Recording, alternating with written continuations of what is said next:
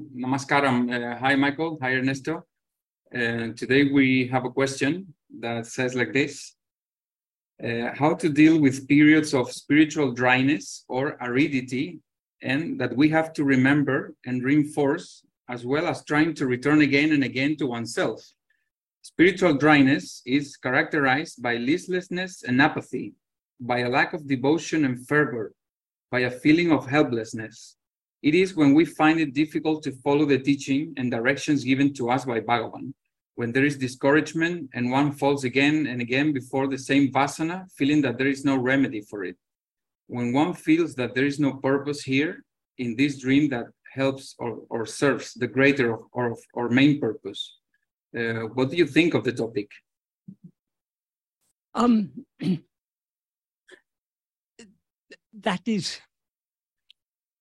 It is the nature of the mind to find any excuse to avoid going inwards, because we are not yet willing to surrender ourselves completely. When we turn our attention within, the result of being self-attentive is that ego subsides. And if we are self-attentive, if our self-attentiveness is keen enough and steady enough, ego will subside and dissolve back into its source. Because we are not yet willing to surrender ourselves completely, we all face difficulties. That is, when we are trying to go within, our mind keeps on coming outwards. And it is very easy to allow ourselves to become dejected. Oh, I'm making so much effort, but it's not bearing any fruit. So we can lose heart. But the best remedy for this is to return again and again to Bhagavan's teachings, to think about his teachings, because his teachings are always encouraging us to turn within. And ultimately, it's a matter of how much we really want to surrender ourselves. That is, we all face difficulties because the very nature of ourself as ego is to go outwards. So trying to turn this ego inwards is like swimming against the current.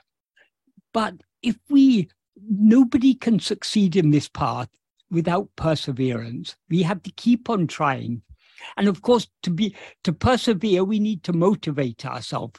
So if we find that, or they said, if you find a lack of devotion and fervor, then we need to go back to Bhagavan's teachings, think about his teachings more, apply it to our present situation in life. And that will rekindle that devotion and fervor. So these are difficulties that we are all liable to face. But the thing is, we just shouldn't give up. If we give up, then we will enter a state of spiritual dryness, aridity, there'll be listlessness, apathy, and all these things. This is because of giving up. We need to keep on trying. It doesn't matter how many times we fail. We need to persevere in trying. As Bhagavan said, the only true sign of progress is perseverance, because perseverance is absolutely essential in this path. If we are really serious about this, if you really want anything in this world, you will not be put off by a few difficulties. That is, if you face difficulties, those difficulties will encourage you to try more. It's the same in this spiritual path. If we're really serious about going within, all the difficulties we face should motivate us to try more and more and more. I like very much when sometimes we use the adjective sincerity, no? Yes, yes. It's like seriously, no? Yeah. But for me particularly, it's very important to be honest with you. Yeah. If you decide to go in this path with real sincerity with yourself, yeah, you don't let your arms go down, yeah, easily, no? Yeah, exactly. Maybe you can tell to yourself, okay, this afternoon I lie in the bed, no? Yeah. But tomorrow at 9 o'clock, I return again to try and Yes. try, no? That is one other thing I wanted to say in this regard. Even if we go through a period of when we're not trying so hard, the very nature of our life in this world, life is always giving us blows in one way or another. So we, having started on this path, we can never really leave this path, because even if we seem to leave it for a while, when we face the difficulties of life, we will be reminded that really the only solution to all these things is eradication of ego. And the only way to eradicate ego is to persevere in this path. So, truly speaking, we cannot give up even if we want to. We may be able, it may seem that we've given up for a while, but we cannot really give up. And the more we are drawn to Bhagavan's path, the more difficult it is even to give up for a short while. Something will be driving us to go on trying. Because what more stronger you go inside, no stronger, more intensity with more love, no, and you maybe cross a line in these grades to 180, no. The ego responds in the same power, no. Yeah, exactly, yes. And maybe with now there is a friend in the Yo Soy Tú Mismo school, no, that have pain in his body, no. Yeah. I'm sure that is how is in English, Carlos, coletazo, no, of an. I don't know how to say, like backlash or something. I think. Yeah, when it's the same of the metaphor analogy of the tiger, no? When in the corner, no? You become to put me in this corner, and now my furious is in the same the same stronger that you can go inside to yourself. Yeah. We can also see a similar thing in human warfare.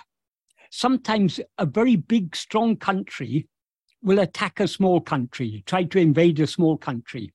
But if that strong country is ruled by a dictator, if the people of the army are not really motivated, they will not fight so well. Whereas the small country that is being invaded, they're fighting for their freedom. They're fighting for, soldiers are fighting for their wives and children and parents. And so they're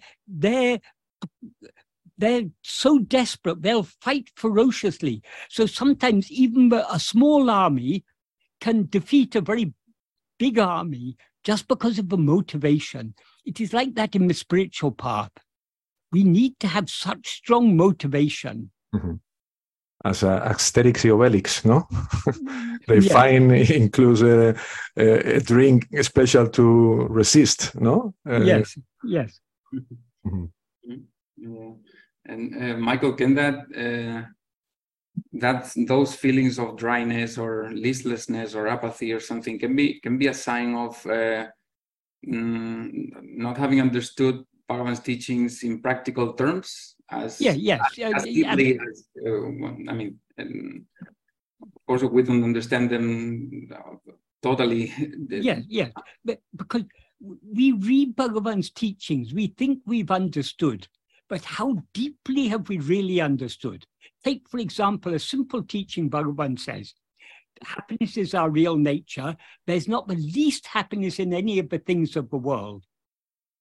Have we understood that? Yes, of course, conceptually, it's not difficult to understand that. But can any of us say we've really understood that? If we had really understood that, our mind wouldn't go out. It would go only within. The very fact that our mind is still going outwards means that teaching hasn't really made a strong impression on us. So none of us have understood Bhagavan, and that we may have understood conceptually, we may have got a basic grasp on the principles of Bhagavan's teachings, but how much impact does that made? That is why the practice is essential, because the more we put it into practice, the more Bhagavan's words will have impact on us, the more we will really see what he's saying, not just merely understand it at a superficial conceptual level, but we will really see it from our own experience.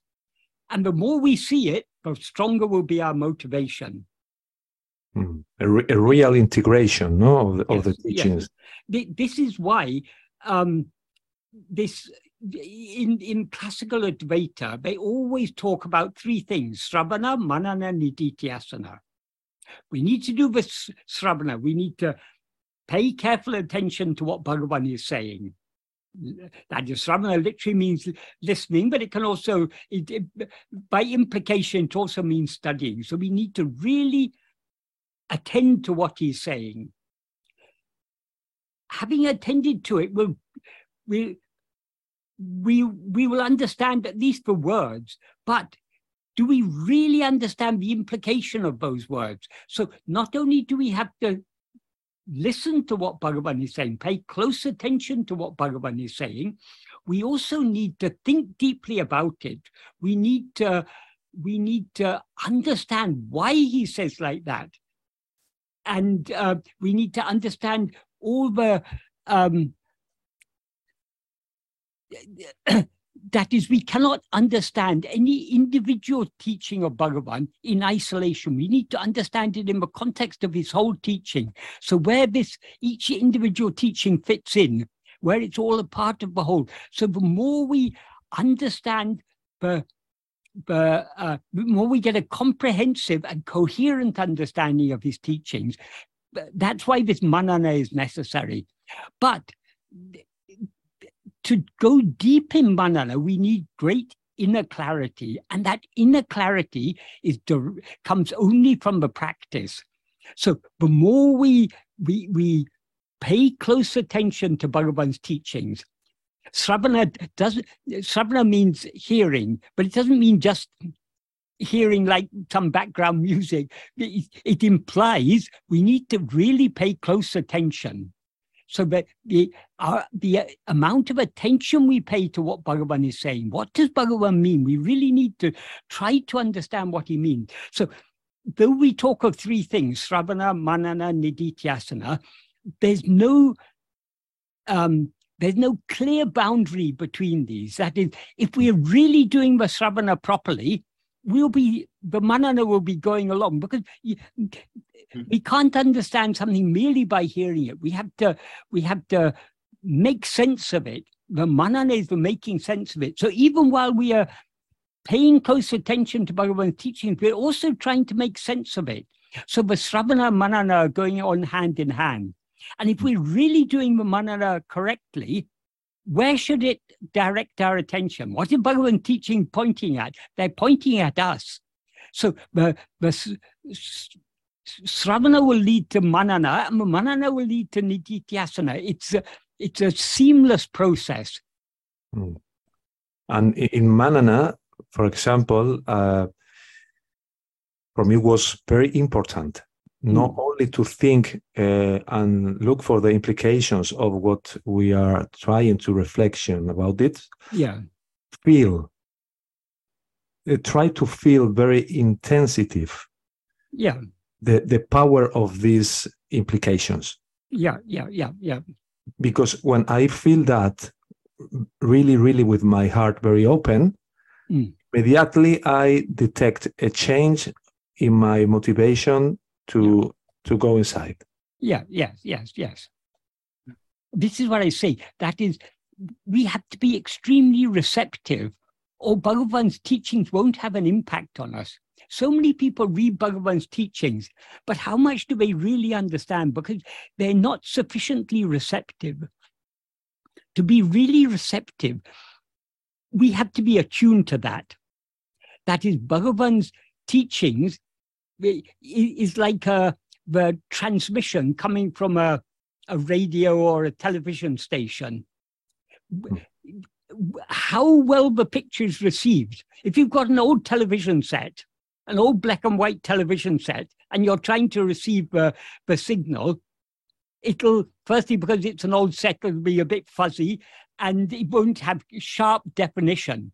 So if you've got a poor receiver set, if we are a poor receiver set, Bhagavan's teachings will have some impact on us, but it won't have such a clear and precise impact. But if you have got a very modern television, the latest state-of-the-art television, it can pick up a high-definition signal. You've got a very clear picture, very clear sound. That is because of the quality of the receiving set. So what Bhagavan is transmitting to us through his teachings, right? Now, what he's conveying through his teachings is always the same. But the difference is, how much are we actually in tune with that? Because only to the extent, if you've got in old days when we had radios, you have to get a clear signal, you've got to tune the station very precisely. If you go a little bit off to one side or the other, the sound won't be so clear. So we have to be attuned to Bhagavan's teachings. So we need to, firstly, we need to give up all our old, we need to be willing to see what Bhagavan is saying. And many of the things that Bhagavan says challenges our old beliefs and ideas. If we are very much attached to our old beliefs or ideas, we won't be able to understand Bhagavan's teaching. We need to be willing to let go. If Bhagavan is challenging our old beliefs or ideas, we must be willing to let go of those old ideas and beliefs in order to understand what he is saying and why he is saying it. And how to so we have a receiving set. How to improve this receiving set? We're all a bit like the very poor quality radio or old-fashioned TV. We're not receiving it very well. We need to become a high definition TV set to really to get the full impact of and full, precise, clear impact of Bhagavan's teachings. How we become a more refined receiving set is by paying close attention to his teachings, trying to make sense of them. That's a manner, trying to make sense of them, and most of all, putting them into practice. Because the more we put them into practice, that the more we turn our attention within, the more our mind is being bathed in the clarity of the pure awareness that we actually are, the pure awareness that shines in our heart as I am. So the more we attend to our own being, our own fundamental awareness, the more our mind is thereby clarified and purified. So we become better and better receiving sets. I'm thinking, and the better the receiving set, the more impact Bhagavan's teachings will have. And the more impact they have, the less we will be liable to getting dejected, to giving up and feeling or helplessness, hopelessness, or whatever. No, I want to say that there is the antenna of the radio is in good connection with the source, no, with yourself, with oneself. The clarity to detect the station is faster, no? Yes. And clearer, no? Yes. All the equipment needs to be good. You need to have a good antenna to receive the signal properly. You need to have a well-tuned radio or TV set. That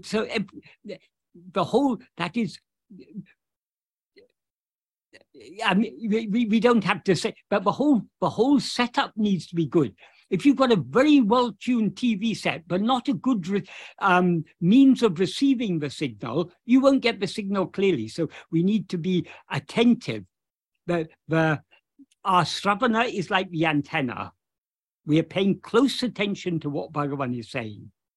And then the signal that is coming through the radio waves or the television signal that is coming then needs to be processed and interpreted.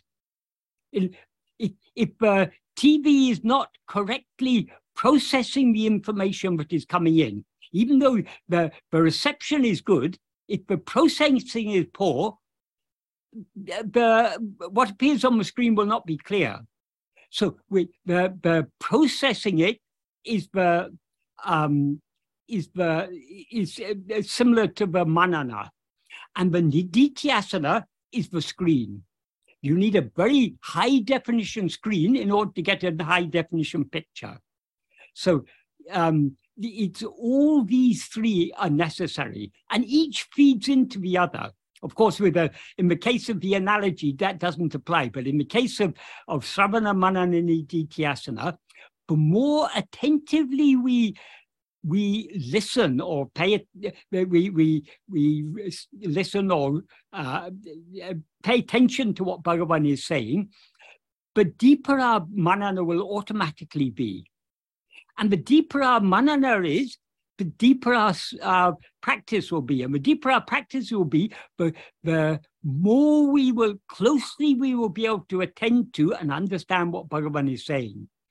So some people describe this Sravana, Manana, Nididhyasana as a simple linear process. But first you need to pay close attention. You need to know what is being said.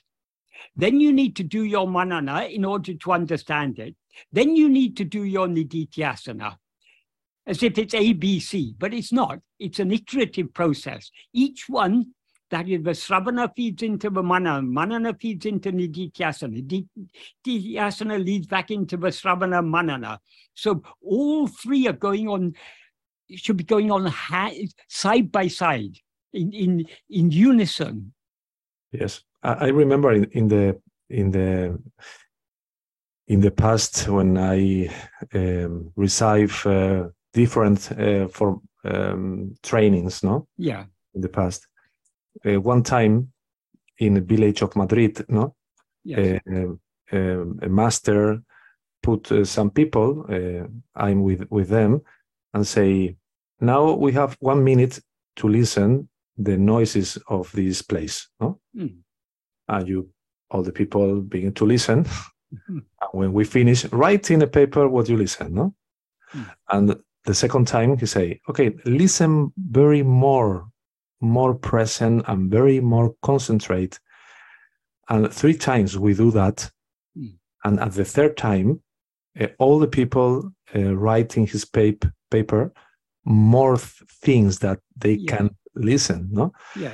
And with the teaching of Bhagavan is the same, no? If you put all your attention and you are free of other thoughts and you are very open, and in this line, for example, the enthusiasm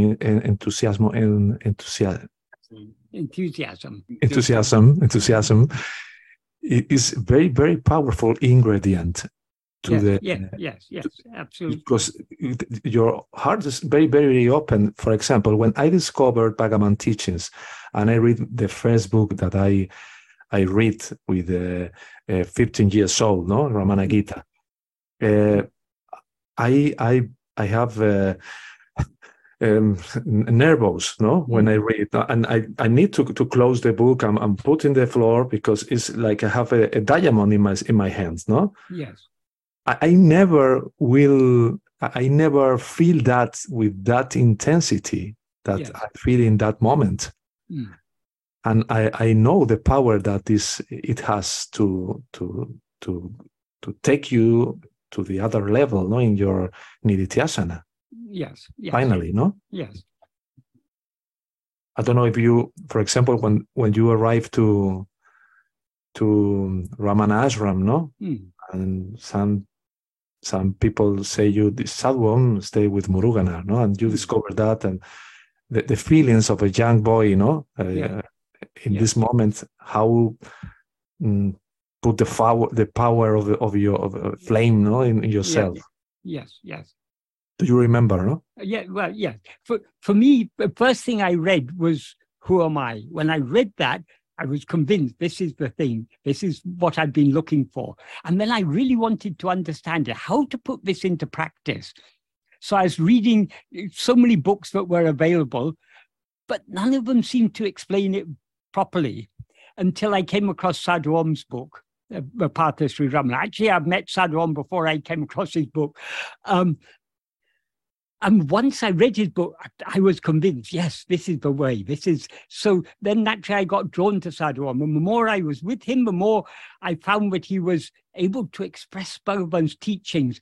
Whatever question I asked, he was able to give very clear answers, very appropriate answers.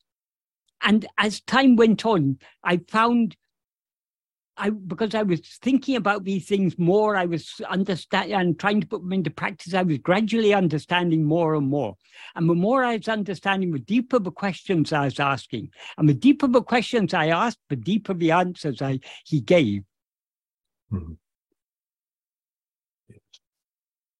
In that regard, so yes, in those days, there was so much enthusiasm, so much excitement about, as you say, you found a great treasure. Mm.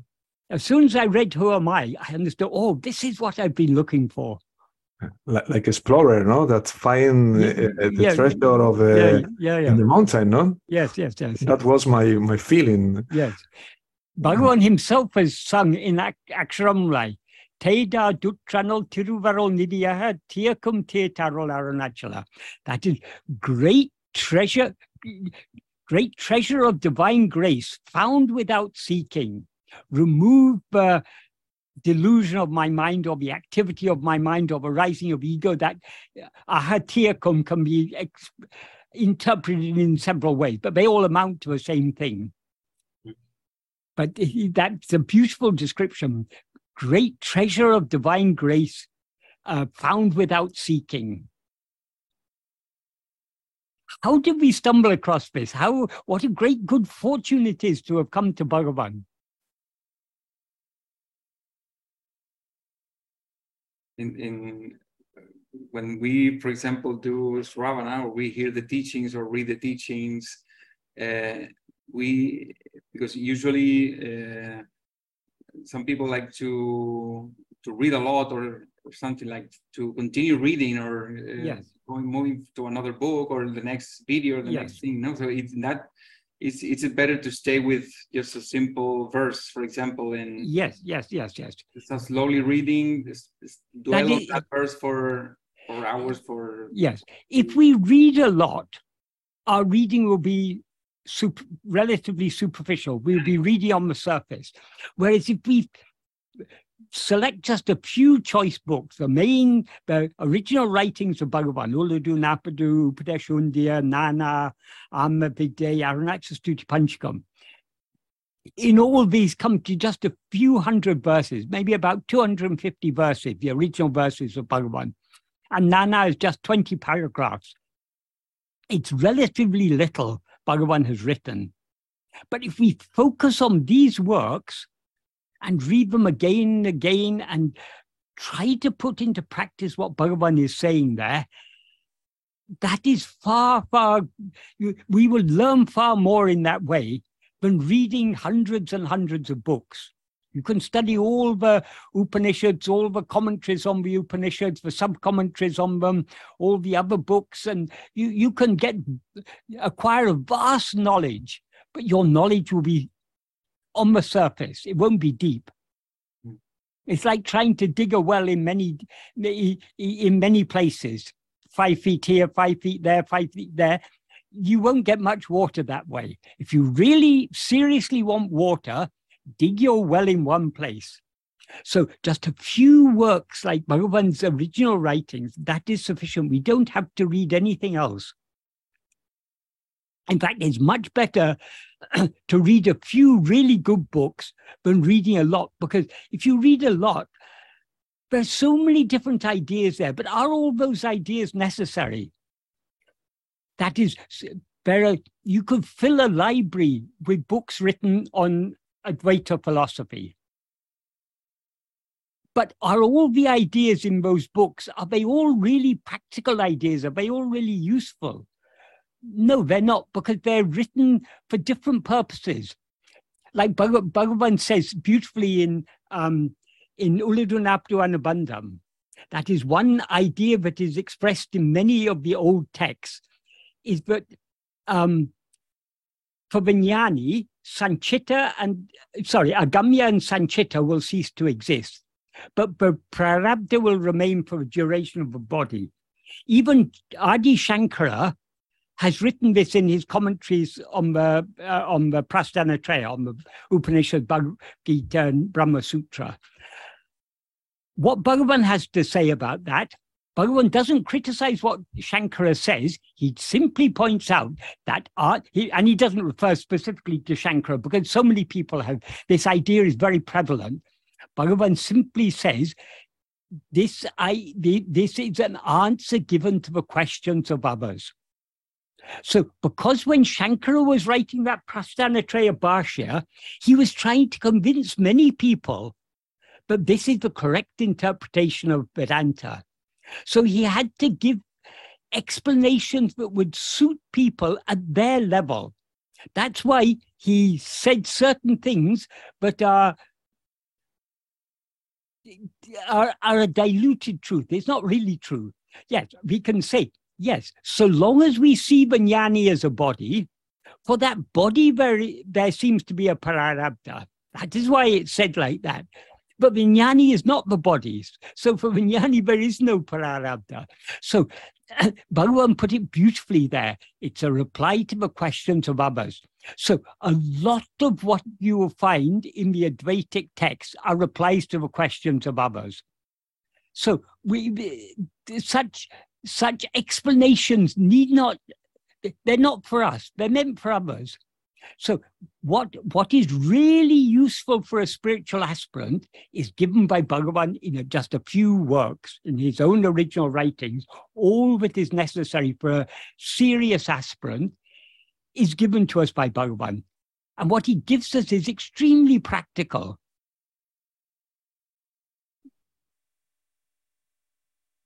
It's like, Michael, in that paragraph, I forgot the number.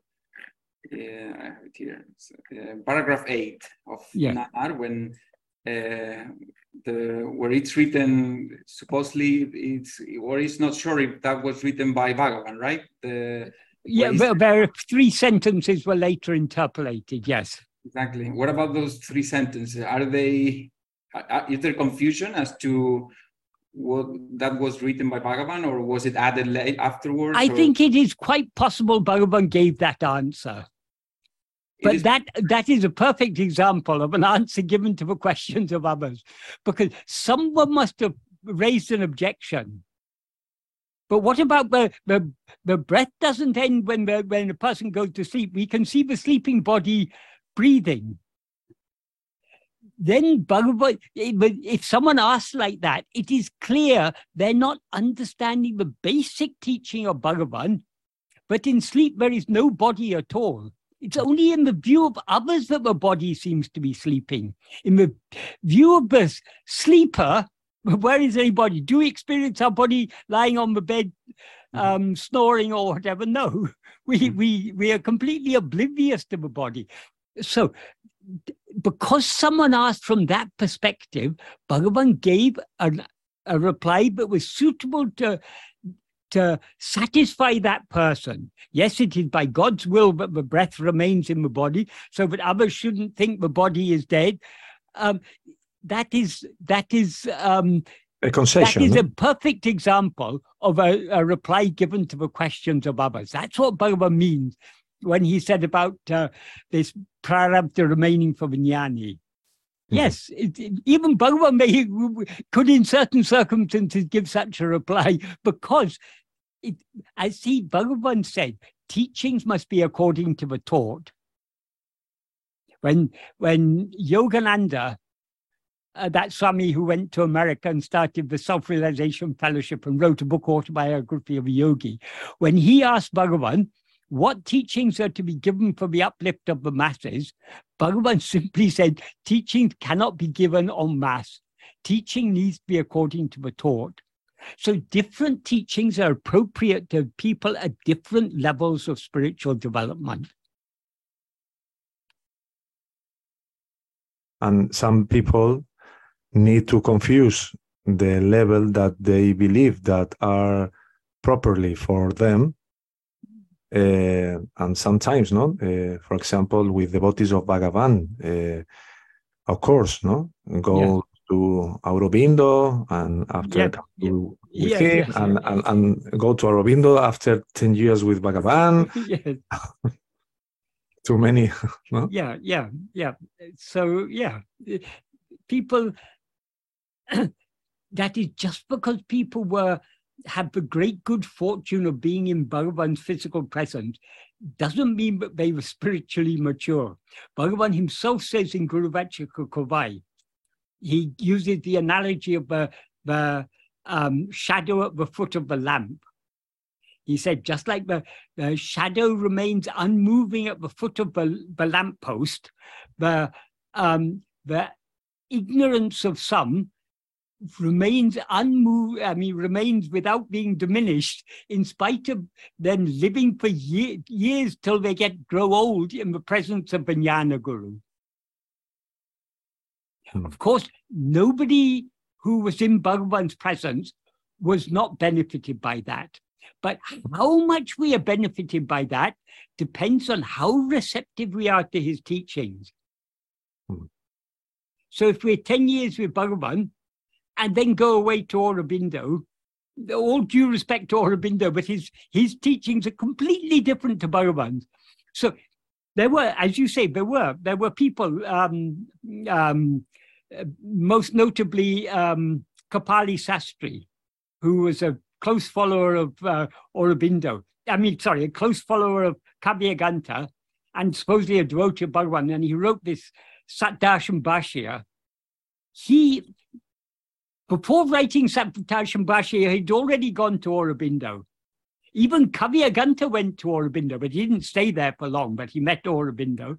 And Kapali Sastri became an out-and-out follower of Aurobindo. That shows how much he's understood Bhagavan's teachings. If he really understood Bhagavan's teachings, he wouldn't have been attracted by Aurobindo.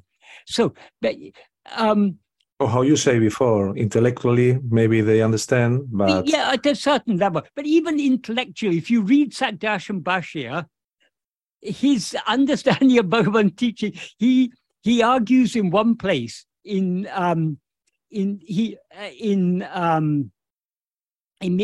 introduction to his to Satdarshan Bhashya, he uses a classical analogy that is used by Shankara and so many others, the clay and pot. That is an analogy like the golden ornament analogy used by Bhagavan. Clay is the substance. Pot is the form. So how that analogy is used by Shankara and Bhagavan and others is to show that the substance alone is real, the forms are unreal.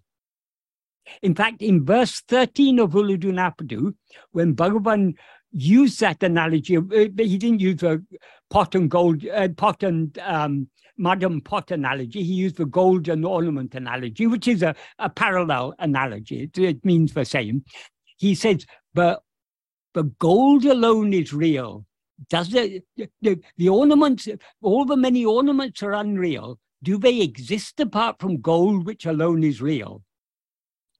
That is, but obviously he's not, when he says gold is real, he's not really meaning gold is real. That's for the sake of an analogy. Relative to the ornaments, the gold is real. Because the ornaments are impermanent. The same piece of gold but today is a bangle. Tomorrow could be made into a necklace or into a ring or into a tiara or some other ornament. So the forms are impermanent and therefore unreal. Relatively speaking, the substance is real, but that analogy is used to show, I mean, their gold is analogous to our real nature, which is the substance. So the substance is real, the forms are unreal. That is the conclusion of Advaita. This is what Shankara is arguing, what Bhagavan is arguing, what all true Advaitins will argue. But the names and forms are unreal. The substance, namely Satchidananda, alone is real. But Kapali Sastri, using that, referring to that pot and clay and pot analogy, he says there is the substantial truth of the pot is the clay. The formal truth of the pot is the form of the pot. You cannot understand a pot without understanding both the substance and the form. You need to get a comprehensive understanding. You need to understand both, and both are real. Therefore, it is in that analogy, Brahman is the substance, the worlds of names and forms of like the pot, analogous to the pot.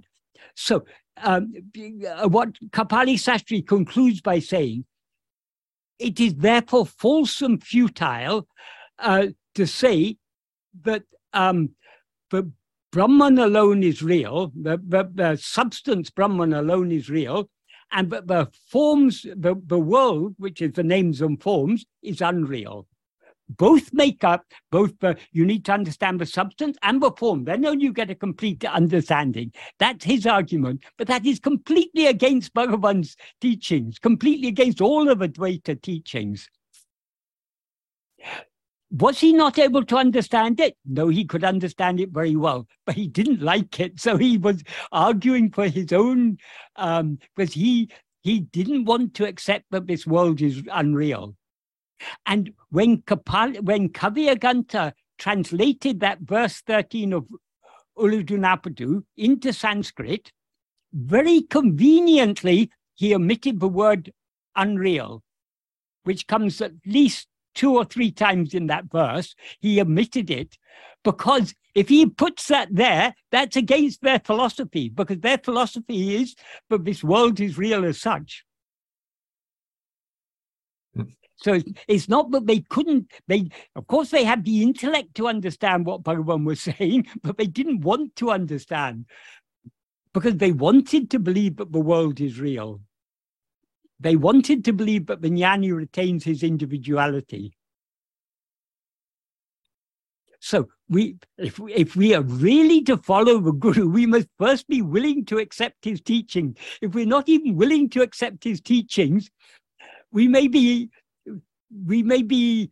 devotees, but we're not disciples.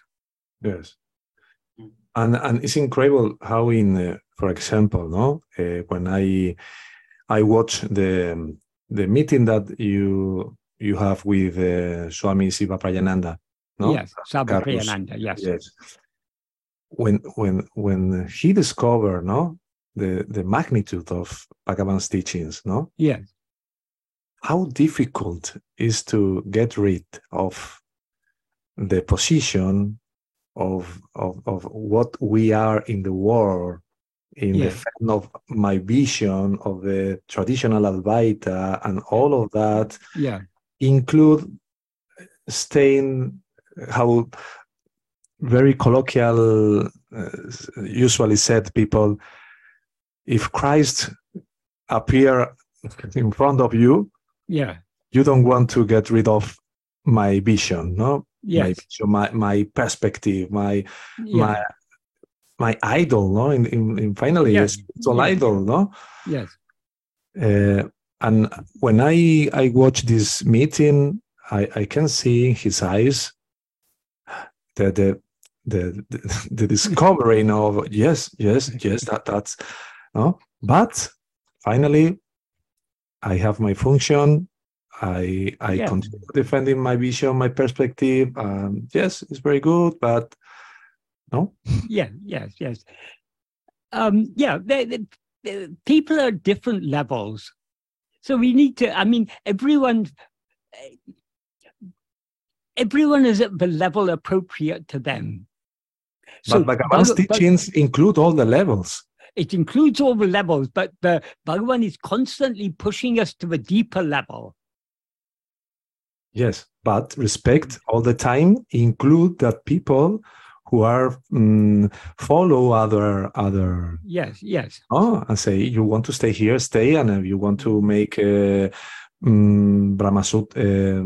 pranayama or whatever you want to do, I mean, but you can stay in this. No problem, no.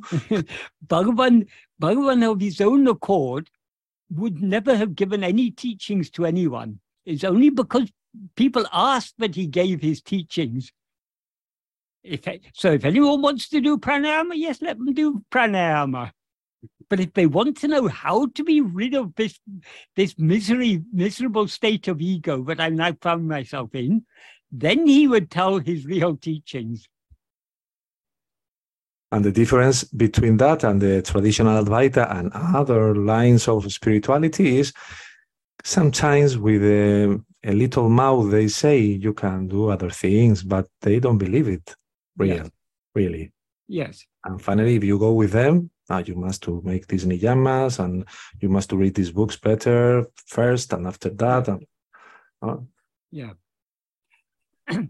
Is that Michael? Bhagavan himself said, sometimes when people said, oh, why doesn't Bhagavan give other teachings? Bhagavan said, firstly, Bhagavan said, what else am I to teach? I teach what I know. This is all I know. Sometimes Bhagavan put it like that, so humbly. But at other times he said, even if I teach other things, supposing someone comes to me and I tell them to do japa. He didn't even say if they come to me. He used to say it always in a very impersonal way. If someone goes to a guru and the guru tells them to do japa, they will do japa for a number of years. And they will find after a number of years that they're not getting what they're looking for. So they'll come back to the guru. And then the guru will say, okay, japa is not sufficient. You must do dhyana. And then they do dhyana. And after some time, they come back to a guru and they're not satisfied. The guru has to say something more. Bhagavan says, why to give all these teachings, but sooner or later, you're going to have to tell the disciple, this isn't sufficient. Why not tell them the real thing from the beginning? Let them take it or leave it. If they don't take it, then it's appropriate to encourage them in whatever other path they're following. That's probably because some people believe that it's a process that you first start by doing japa and you cannot go any further until they're right. But how do we know how much japa and how much dhyana we've done in previous life? The very fact that we've come to Bhagavan means that whatever was necessary to lead us to this point, we've already done. So now we need to think about moving forward. So once we've come to Bhagavan, how do we move forward? By turning back within, as taught by Bhagavan. Well, anyway, as Sadhguru says in the book, is that they gain the benefit of running out of japa and dhyana by getting tired of practices. Yes. What they gain out of it. Yeah. They go. Whatever. The very fact we've come to Bhagavan means we've gained the benefit of doing japa and dhyana and all these other things. Having gained the benefit, we don't have to go back to those. We need to move forwards. For example, sometimes, is like Carlos, I understand, said you need to give a little step down, atrás, backwards to pass forward to yourself, no? Yeah. In the self-inquiry, no? For example, no, in Yo Soy Tú Mismo, some people have a very interesting in look some parts of his mind, no, of the darkness and all of that. And we include, for example, in this week we have a practice, no, to see this question of the victim, no. But in the middle of a practice, say, oh, who is the victim? Who feel that is a victim in his life? Who look to yourself. Look to this who say that, no, and it's like a trap, no, like a trap, no. You feel that you want that, okay, but finally you can feel like a japa, no, like Bhagavan said to Kavyakanta, no. Look to the source of the japa. Yes. Prove that. Prove. And what is that? Here is no mind. Here is no ego. Here is no that. Okay. And how much you try to go to the source, finally all the practices begin to. You don't need that, no. You prefer to stay in yourself, no. In oneself. Sorry. And you mentioned the analogy of the clay and pot, Michael, and gold and the ornaments. Can those analogies be interpreted also as that we also are enchanted by the forms? I mean, we admire the forms of gold and clay and etc. and pot, etc. And we overlook the substance, the substance, yes. Oh, it's a nice bracelet or a necklace, etc. But we don't see the gold. It actually is just like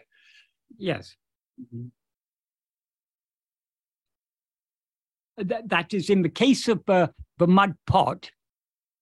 Supposing you go to a market and you buy a mud pot. Why are you buying the mud pot? Because that mud pot has a certain functionality. So it's for the function it's not for the substance. If the mud pot gets broken, you don't keep those the broken pieces. You discard them because they're no longer of any use. They no longer serves a function. So because our minds are outward going, we are only concerned with these external things, not with the substance. What is the substance? The substance is that our own being, that fundamental awareness I am. Such it is the substance. But so long as our minds are outward going, we're not concerned about the substance. We're concerned about the forms and what use we can make of those forms. And going back to the question, for example, in the question it is said something about dryness and listlessness, etc. For example, when we are starting on the path and our discernment is not as sharp as we would like, and we need to, another teaching that Bhagavan gives us is that we are not this body, and none of the 5 sheets. Yes. If our discernment is not very good, one of the tools that we have available is the 3 avastas, the discernment that we cannot be this body based on the 3. Yes. But if we are not, our discernment, our intellect is not as sharp, and we cannot infer that so clearly yet. Yes. We cannot convince ourselves so much as to practice more. Further, because we may come to a standstill or a period of apathy because we are not able to go further in that sense. So, and our practice seems to be dry at the same time. So it's like at some point we have to come out of it, obviously, because as you said, Sravana, Manana, and Nidhyasana, they are all influencing each other. So yes, by doing some other thing, somehow we are getting out of it slowly. Gradually. But when our discernment is not as sharp and our practice seems to be the same, that's when we may feel, or at times, affected or. That is why I say if we are feeling what is described here as spiritually dry or arid, this is when we need to go back to Bhagavan's teachings, to think carefully about them, to apply them to our present situation. to see that this world, there is no happiness in this world. This world is maybe a mirage of happiness, but what happiness actually is there in this world? So we need to think about these things and apply them to our present situation. Yeah, just because the verses are not speaking directly about the things we're living, it doesn't mean that they are not talking about. Yeah. Well, if we think about what Bhagavan is talking about in all the verses of Ulladu and other such works, it's all about our own. It's about our experience as ego. Mm-hmm. Yeah, it may not be how we interpret our experience, but Bhagavan is giving us an alternative view, a different way in which we can interpret our experience. And you convince more, no? Yes. Because in these moments, as you are very, very arid, very down, you recover the enthusiasm with reading Bhagavan's teachings to exit of these difficulties. Yes. And some people, sí, Carlos. Go ahead. And some people use the Bhagavan's teachings sometimes to protect this sad and this fear, no, to avoid feel that, no. Yes. And don't take the understanding to apply how we say before at Nididhyasana, no. Yes. Because you are only read to calm, no, and feel better, no, because you think that you read the truth, but you don't do anything with that. Yeah. And you don't reflect profoundly with that. Yeah. Maybe it's can be a kind of drug too, with a bad use. Yes. If you're floating on the surface, if you're not really paying close attention to what Bhagavan is saying, and then therefore not really deeply understanding it, you're just floating on the surface. It's not really. Yes. Bhagavan's teachings are extremely practical. We need to understand why Bhagavan says what he says. What is the practical implication of what Bhagavan is saying? And we need to put that into practice. So if ever we feel dejected or listless or apathetic or lacking in devotion and fervor, we need to go back to Bhagavan's teachings to rekindle that enthusiasm.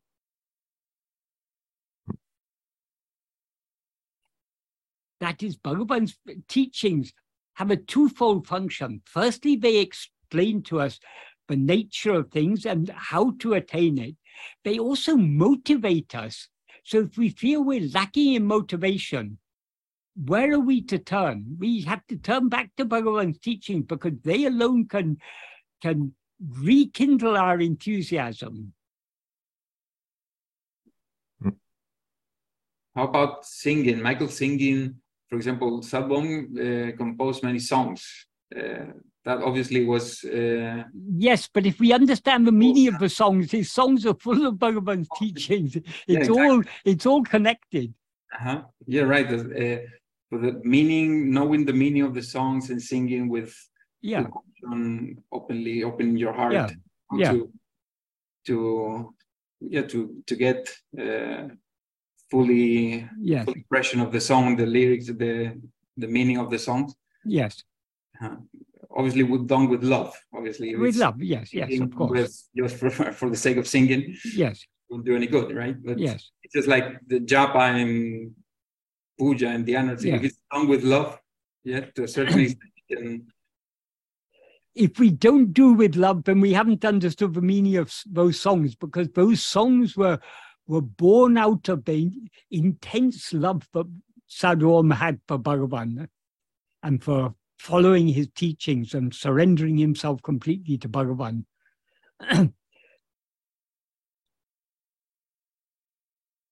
So we can understand those songs only to the extent to which our heart is open to such love. Yes.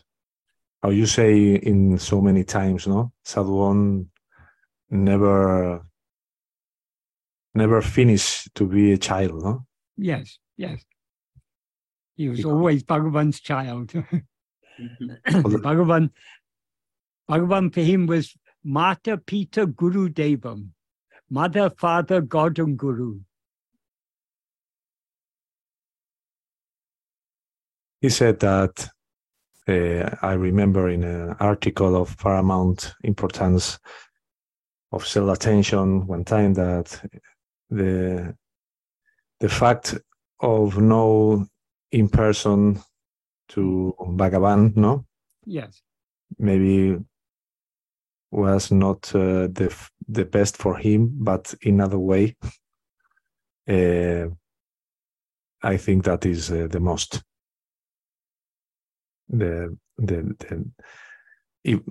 How you say before, no? If you are in the sensibility or the capacity to the real reception to that, no? If it's not, too many people go there and the same day go out, no? And say, this is an old man, all the time quiet and don't say anything.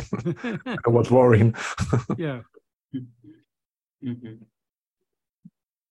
Yeah, so in the end, there is no secret other than practice and continue reading and thinking and manana. The manana should be going, I mean, as long as we're not practicing Atmavichara, obviously, the manana should be constantly going on in our minds. Because right? The manana is what constantly reminding us and encouraging us to go within. Mm. And if we are not going within, we are not doing the manana correctly. No. Because sometimes happens to me, certainly reading some verses that I cannot get out anything of, or it's hard. It's like there seems to be something really, like I read it, I ponder it, I think over and over in it, and sometimes it's like I can seem to find the true implication, for yes more depth in that verse, Yes. And sometimes it's like I go back and to that verse and it's I try to give up for some time and I turn within and of course I mean sometimes you get some more clarity. Yes. If ever we come across parts of Bhagavan's teachings that we're not able to understand, we shouldn't be too concerned about it, because if we continue with the practice, continue going deeper within, the things that are not clear to us now will become clear to us in future. They're clear as long as I read one of your articles, or I see it seems clear. Yes. But when I say, okay, I'm going to try to put some order in my thoughts and my mind, I see it's not that clear. Yes. But when I hear it, it's clear. Yes. So that's an indication that obviously I would be able to put some words to express it with words, and but it just takes some more practice and yes. It's no. The deeper we go in the practice, the clearer Bhagavan's teachings become. Mm-hmm. Mm-hmm. And the more we're able to see not only the surface meaning, but all the implication that underlies that. Mm. And also to overcome those feelings of dryness, etc. It's good to be aware that we are the obstacle. Yes, we are self are the solution, but the obstacle also. Nothing is preventing us from going further. Actually, the problem there, how I understand Michael before, is when you let these feelings go away, go forward, more timed than minutes and hours a day. If you let these feelings take his place in you, you can go down, down, down, and after is like a mountain, like a Himalaya, to return to your no. That is if feelings of dejection or dryness or aridity or apathy or whatever, if those feelings arise in us, we shouldn't feed those feelings. We should divert the mind away. We should seek to re-encourage ourselves. So if we return to Bhagavan's teachings and think about his teachings, that will dispel all these feelings of dryness and so on. And again will be, the enthusiasm will return to us. I remember when I was a child, no? And discover pegamento. How is in English, Carlos? Glue. Glue. I discovered a new glue no, in this moment that is a very super glue, no? Yeah. And I play with that, and I put some of this liquid in my finger and put together, not two fingers. Yeah. In the first moments, I can move it, but if I stay 2 or 3 minutes with this glue, I need to take my other hand and make to no. And with this arid and depression and these feelings are the same. If you let them to stay and take body, no. Is like a very super glue in your mind. Because this is the nature of vasana. The more we allow ourselves to be swayed by any vasana, the stronger that vasana will become. So if I'm always thinking, oh, I'm not able to do this, it's difficult, I'm unfit for this and everything, we are just strengthening those thoughts. Why give room to those thoughts in the first place? If we return to Bhagavan's teachings, that will rekindle the enthusiasm. So yes, dejection can come to any of us, but we shouldn't dwell on that, because by dwelling on it, we are just reinforcing it.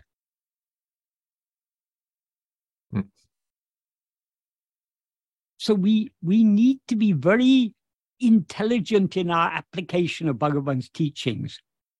We need to, when the wrong type of thoughts arise, we need to quickly dispel them by returning to Bhagavan's teaching, thinking about his teachings, and then there'll be no room for these negative thoughts to arise.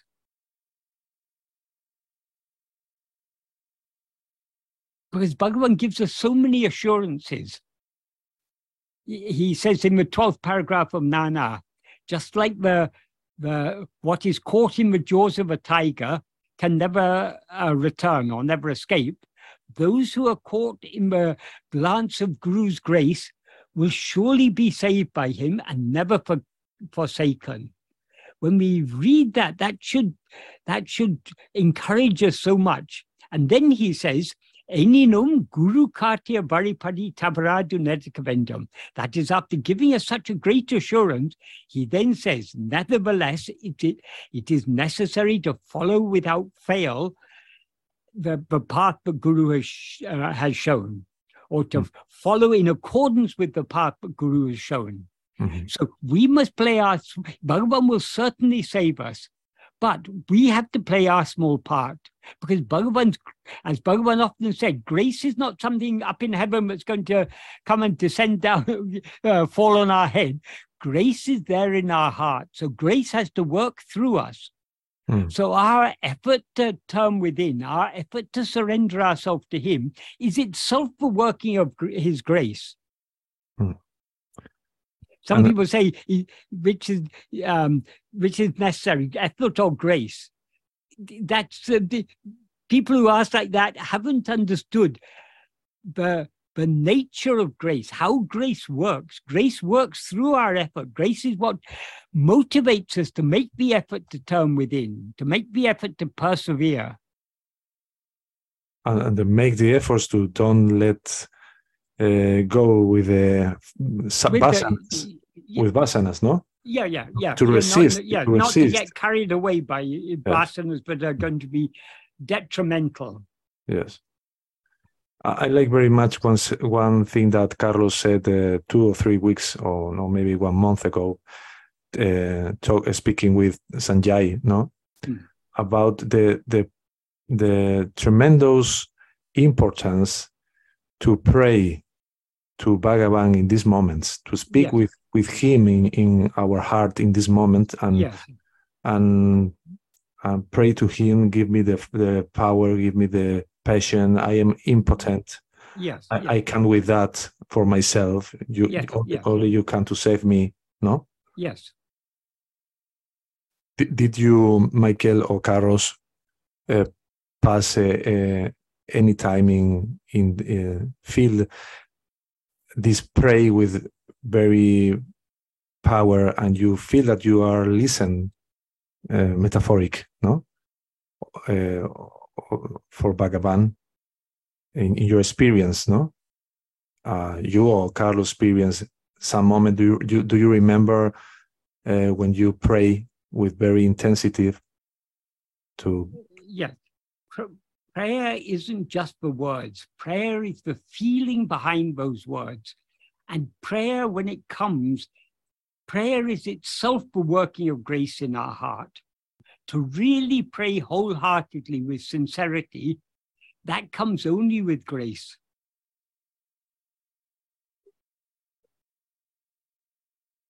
Grace is the yearning in our heart, the yearning to give ourselves wholly to him. Give ourselves wholly to him means subside back into our source, into our own being, which is where he is ever shining as I am. He is our being. He is our source. When it's not possible for you because you are very desperate, no? Or very sad or very depressed, no? Maybe you can't go to the source, but you can try to with words. I mean, words are a vehicle of prayer, but prayer is the yearning. And sometimes that feeling of dejection can actually be very good, because it can, if it gives rise to that real wholehearted prayer, that is good. Yeah, because you cannot fake. So even the negative things can be made positive. If that's what I was saying earlier, we need to be very intelligent in our application of the teachings, because the mind will try and distract us in so many ways. But we need to outwit this mind, so to speak. We need to outwit ourselves by always clinging to Bhagavan's teachings, always praying to him, always leaning more and more on him.